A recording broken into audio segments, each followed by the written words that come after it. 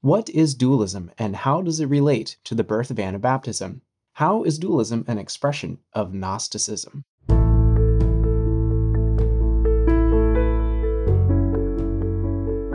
Welcome back to another episode of Anabaptist Perspectives. I'm here again with Chester Weaver from Texas. Chester is a board member of Anabaptist Perspectives and has been a school teacher for the last 37 years.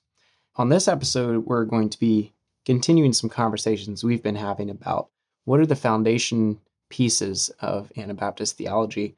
And particularly on this episode, we're going to be discussing dualism and how does this apply to the Anabaptist movement. So, Chester, can you define what is dualism and how does this relate with Anabaptist thought, and how does Gnosticism relate to all of these things? Kind of set the stage for us here. Okay, so dualism is basically a dichotomy where we have spirit separated from matter in some way, instead of being an integral whole like this. Okay, so the question is, where does it come from and why is it this way? Gnosticism says that at the very beginning, there was a demiurge, God, who created the material world, which is full of sin, suffering, and death and all that. A good God could not have created that. Then a good God created the world of spirit. And so spirit is good and matter is evil. And they are separated in the world. Original Gnosticism said that Adam and Eve made the right choice. They chose the knowledge of good and evil. That's where it starts. Now, just to be clear, you're describing Gnosticism. Is that correct? Yes, I'm talking about Gnosticism. Okay. And so this Gnosticism was very prevalent in the early Christian world. And the scripture relates to it in several ways. One of them comes especially close in 1 Timothy 6, verse 20, where it says, O Timothy, keep that which is committed to thy trust, avoiding profane and vain babblings and oppositions of science, falsely so called. Now that is stated in an ESV as, O Timothy, guard the deposit entrusted to you. Avoid the irreverent babble and contradictions of what is falsely called knowledge. Okay, so the root word of Gnosticism is gnosis, which means knowledge. When we're talking about Gnosticism, we're talking about secrets, the people who get the secrets right, the secret knowledge. The secret knowledge was to somehow get rid of or deal with the evil matter and retain the spirit, which is good. And so Gnosticism dealt with evil matter in two ways. One was you indulge it. Since it's evil, indulge it, get everything at once, which is called antinomianism in the Christian side of things. The other way is deny it completely because it's evil. On the Christian side of things, that's called asceticism. So the book of 1 John especially, in the New Testament, I understand one of the primary motives for having it written was to deal with this principle of dualism, which is the separation of the abstract from the concrete. Okay, so you were describing Gnosticism, the separation of spirit and matter, and dualism is coming out of that, of that worldview. Yes. And that's where the abstract and the concrete are pulled apart. And in more religious terms, it separates spirit from matter. Okay. Mm-hmm. Okay. So a lot of things grew out of that. Dualism is a way the world works. And Christianity is a recognition that that's a defective view of the world. This wholeness, where there's no dichotomy. If men were created, Adam and Eve were created whole like this, and this happened with the fall. We completely disagree with Gnostic principles, completely. Men, by separating from God, sinned, and this thing needs to be healed.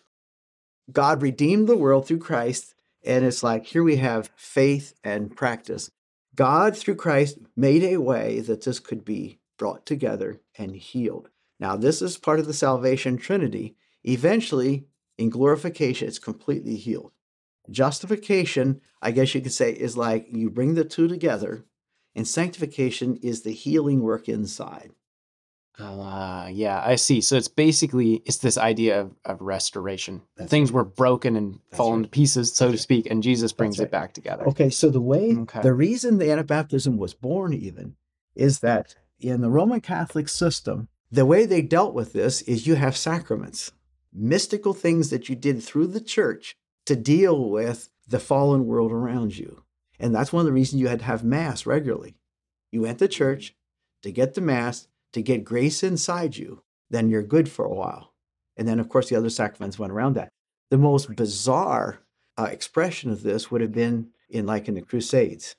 You could take the Mass, you could get forgiven, you could go out and butcher Muslims, which is kind of sinful and ugly, but then you can go back to Mass and you can get forgiven, so you can go out and kill more Muslims. So you got to take more Mass to get more grace. It's this is bizarre. But in the closer home in Europe, there's always this separation between spirit and practice. Okay, so Martin Luther recognized this. And he says, there's something wrong here. And as we did in a previous episode, came up with justification, which is like an effort to bring at least the two together somewhat. Okay, so Anabaptism saw that and said, well, there's more to be done. That's the beginning of the healing, but there's more to be done. And that's where the sanctification thing comes from. Oneness and integrity characterizes the actual Church of Jesus Christ, the wholeness thing. Granted, we're not glorified yet, but we need to have this healed. We want to talk about some things practically here, but if we don't get a hold of this basic foundational principle, failure here invites deadly consequences, because dualism in practice is Antichrist at work. And this is what 1 John talks about. To Anabaptism, to Anabaptist viewers, Anabaptists must discern dualism whenever and wherever it surfaces and clearly resist it. And our history is we have not done so well with this. And so today, we're talking about today. We can't do anything about the past, but today, we need to recognize that dualism is the modern version of the Gnostic heresy. We don't use that old terminology anymore. We have nicer ways of dealing with this. 1 John clearly tells us that Jesus Christ came in both the flesh and the spirit. To keep them separated is the spirit of Antichrist. And so Jesus Christ came in a physical body, but obeyed God in the physical body and matched it with the spirit. He was never dualistic. And that's the call for us too. So anything that keeps us from doing that is the spirit of Antichrist, where we need to bring that together. How does this work itself out? Okay, so we've been talking about spirit and matter, and we got to marry these, bring them together, and heal. It's another way of saying our profession and our behavior need to match. So what you say and what you do. Yeah. Yeah. Practice what you preach. Everybody knows that. It ought to be that way, but it's difficult for people to practice what they preach.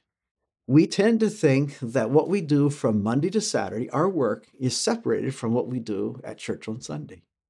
We worship on Sunday, but we work in the material world on Monday through Saturday, and the two don't really relate to each other. That's false. We worship while we wash dishes. We worship while we build trusses. We worship while we fix cars.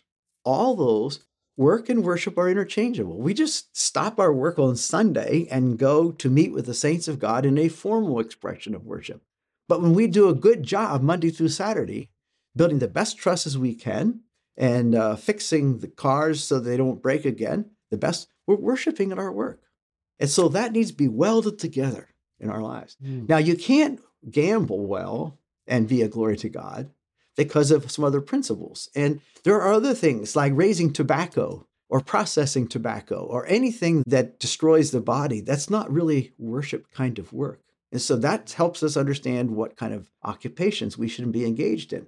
We should be able to, in everything we do, worship while we work. Okay, I was wondering if this concept was going to come in, the sacred secular split. Oh man, do you know where that term even came from? Like the sacred secular divide concept?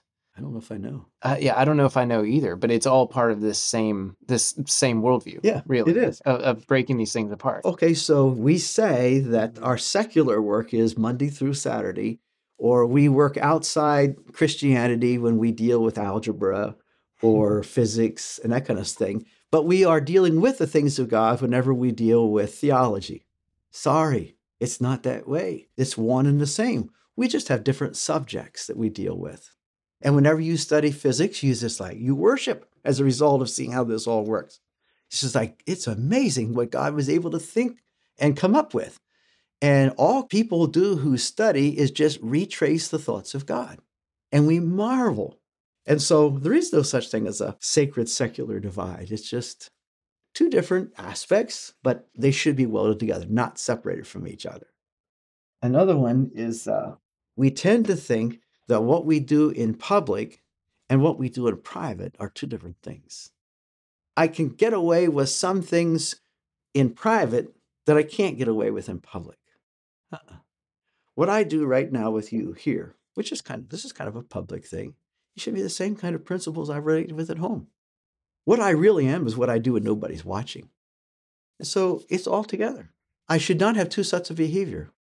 Public and private are the same. Otherwise, we say that's hypocrisy. In politics right now, each side likes to find hypocrisy in the other. Hypocrisy is bad. Everybody knows it's bad. Here's a big one. We as Anabaptists have not so well practiced this. We've had too much dichotomy in our history. The gospel makes people industrious and frugal and know how to save, and we don't indulge the flesh, and all we do is get wealth. We are known through history as the people who know how to make money. And the governments have known that. And they like to have Mennonites around. Governments need two things. They need men and money. We won't give them men, but we will give them money. And they've learned that through the years because we're supposed to obey Caesar. We've been a little bit lax, though, with what we've done with the money for ourselves. And we have kind of trimmed the corners on how we get money sometimes. And we have been known to be stingy with our money. It's like part of our reputation, and I'm embarrassed about it. We have not been known to be generous. That's part of history. I'm embarrassed because whenever we trim and cheat a little bit, we're into dichotomy. We're into dualism. But when our Christian principles direct in love how we use our money toward other people and toward ourselves, then we're healed. So we're back to this oneness. Whenever we are properly healed, then we're back to integrity. It's a lifetime of sanctification to bring us to this place. Young people are especially sensitive to the evident hypocrisy of dualism and are naturally attracted to the wholeness and integrity. Young people, before they face the pressures of life, always want this wholeness. It's attractive. People have been telling each other for a long time, practice what you preach. And people naturally hate half-truths. People hate hypocrisy. The scriptures condemn double-mindedness and double tongues. It says, can a fountain yield both salt water and fresh? Does a vine bear figs? No, it's not that way. And so we know this instinctively. And yet, when Jesus referred to the Pharisee, he says, beware of the leaven of Pharisees. And what is the leaven? It's hypocrisy. Now, the Trinity is a perfect single unit of oneness. Jesus asked us to have a single eye so that we can be full of light. We're speaking out of one side of our mouth to one group of people and out of another side of our mouth to another group of people or individuals, then we're into doubleness. And it goes to swearing. Jesus says, swear not at all. Well, why? Because human beings tend to think, well, you can lie, and as long as you can get away with it, it's okay. But if you swear to tell the truth, then you can't do that. You got to only tell the truth. Well, Jesus knows that we should be in wholeness all the time. We don't have to swear to tell the truth. If there's any reason why we tend to lose young people through the years, it's on this issue. Because young people want wholeness, instinctively know it's supposed to be, but they don't see it in the adults in their lives and in the churches where they live and in practical experience. If they would see wholeness and integrity everywhere, it would keep our young people, because out there in a general society is where all this dualism is freely practiced and everybody accepts it. If the politicians say, what I do in my private life has nothing to do with what I say in public. I can privately be against abortion, but publicly I can be for it. Okay, that doubleness is not really very attractive. And young people don't want that.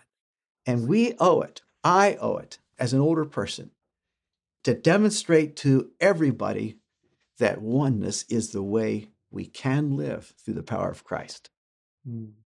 So I'm curious, Christianity coming out of an environment like this shortly after the time of Jesus, you mentioned different parts in the New Testament that talk about this. Are there other passages where they talk specifically against Gnosticism or dualism that you're basing this on? Yes, I would have to take a little time, but in the book of Colossians, it talks about in Jesus is the fullness of the Godhead bodily.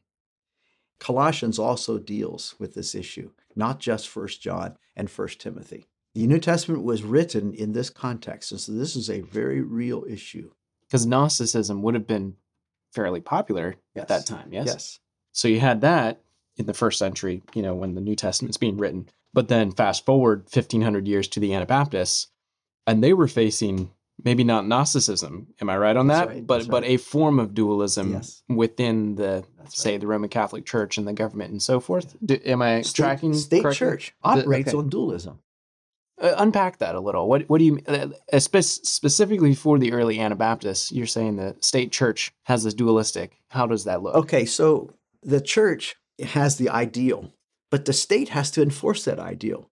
And so if there's somebody who needs to be disciplined, the church doesn't do it, the state does the disciplining. Oh, like that. Okay. In their minds, like Martin Luther still believed in two kingdoms, but it was in terms of state and churches where his two kingdoms were. Okay, and the Anabaptists are coming in and seeing that, saying, "Whoa, we got this backwards. This isn't right." So if you do wrong, Reagan, it would be okay if I got a whip and whipped you. Would that be right? Might hurt my feelings. But some forms of Anabaptism eventually went to that. As long as we don't have this clearly separated church and state kind of thing, then you have to revert to that. That's not right. Mm-hmm.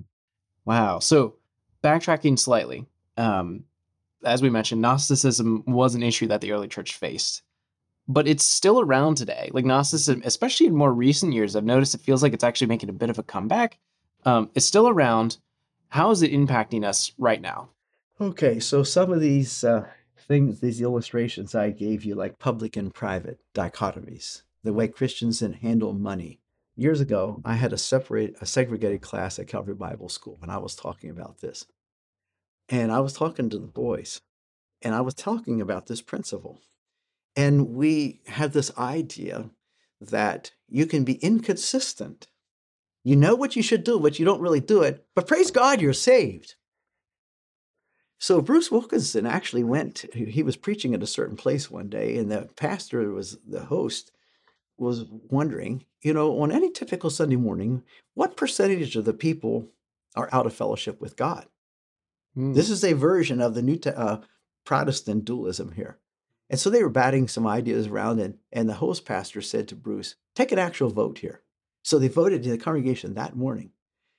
And I think the vote came up to 70% of the people present were out of fellowship with God. But praise God, they're all saved.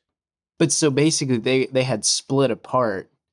I'm still saved, but I'm not living like I'm supposed to. And these boys at Bible school were living the same way. Yeah. And see, that sounds foreign to our ears, but yet we are practicing some of that.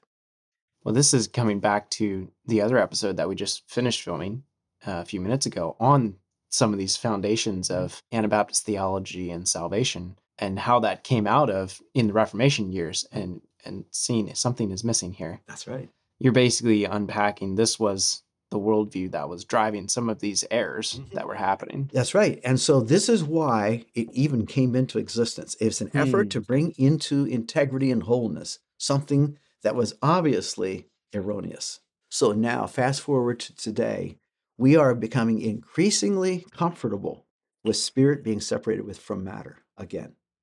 Because in the world, what you think is not expected to match what you do. And we live in that environment, and it's affecting us. That's fascinating. I feel like this was an important cornerstone piece of the setting that early Anabaptism was coming out of. I don't know if I've ever thought of it quite in these terms before, especially using terms like dualism. It's a little shaky on how that applies to our history. And this is something that I feel like I need to learn more about. So thank you for taking the time to share.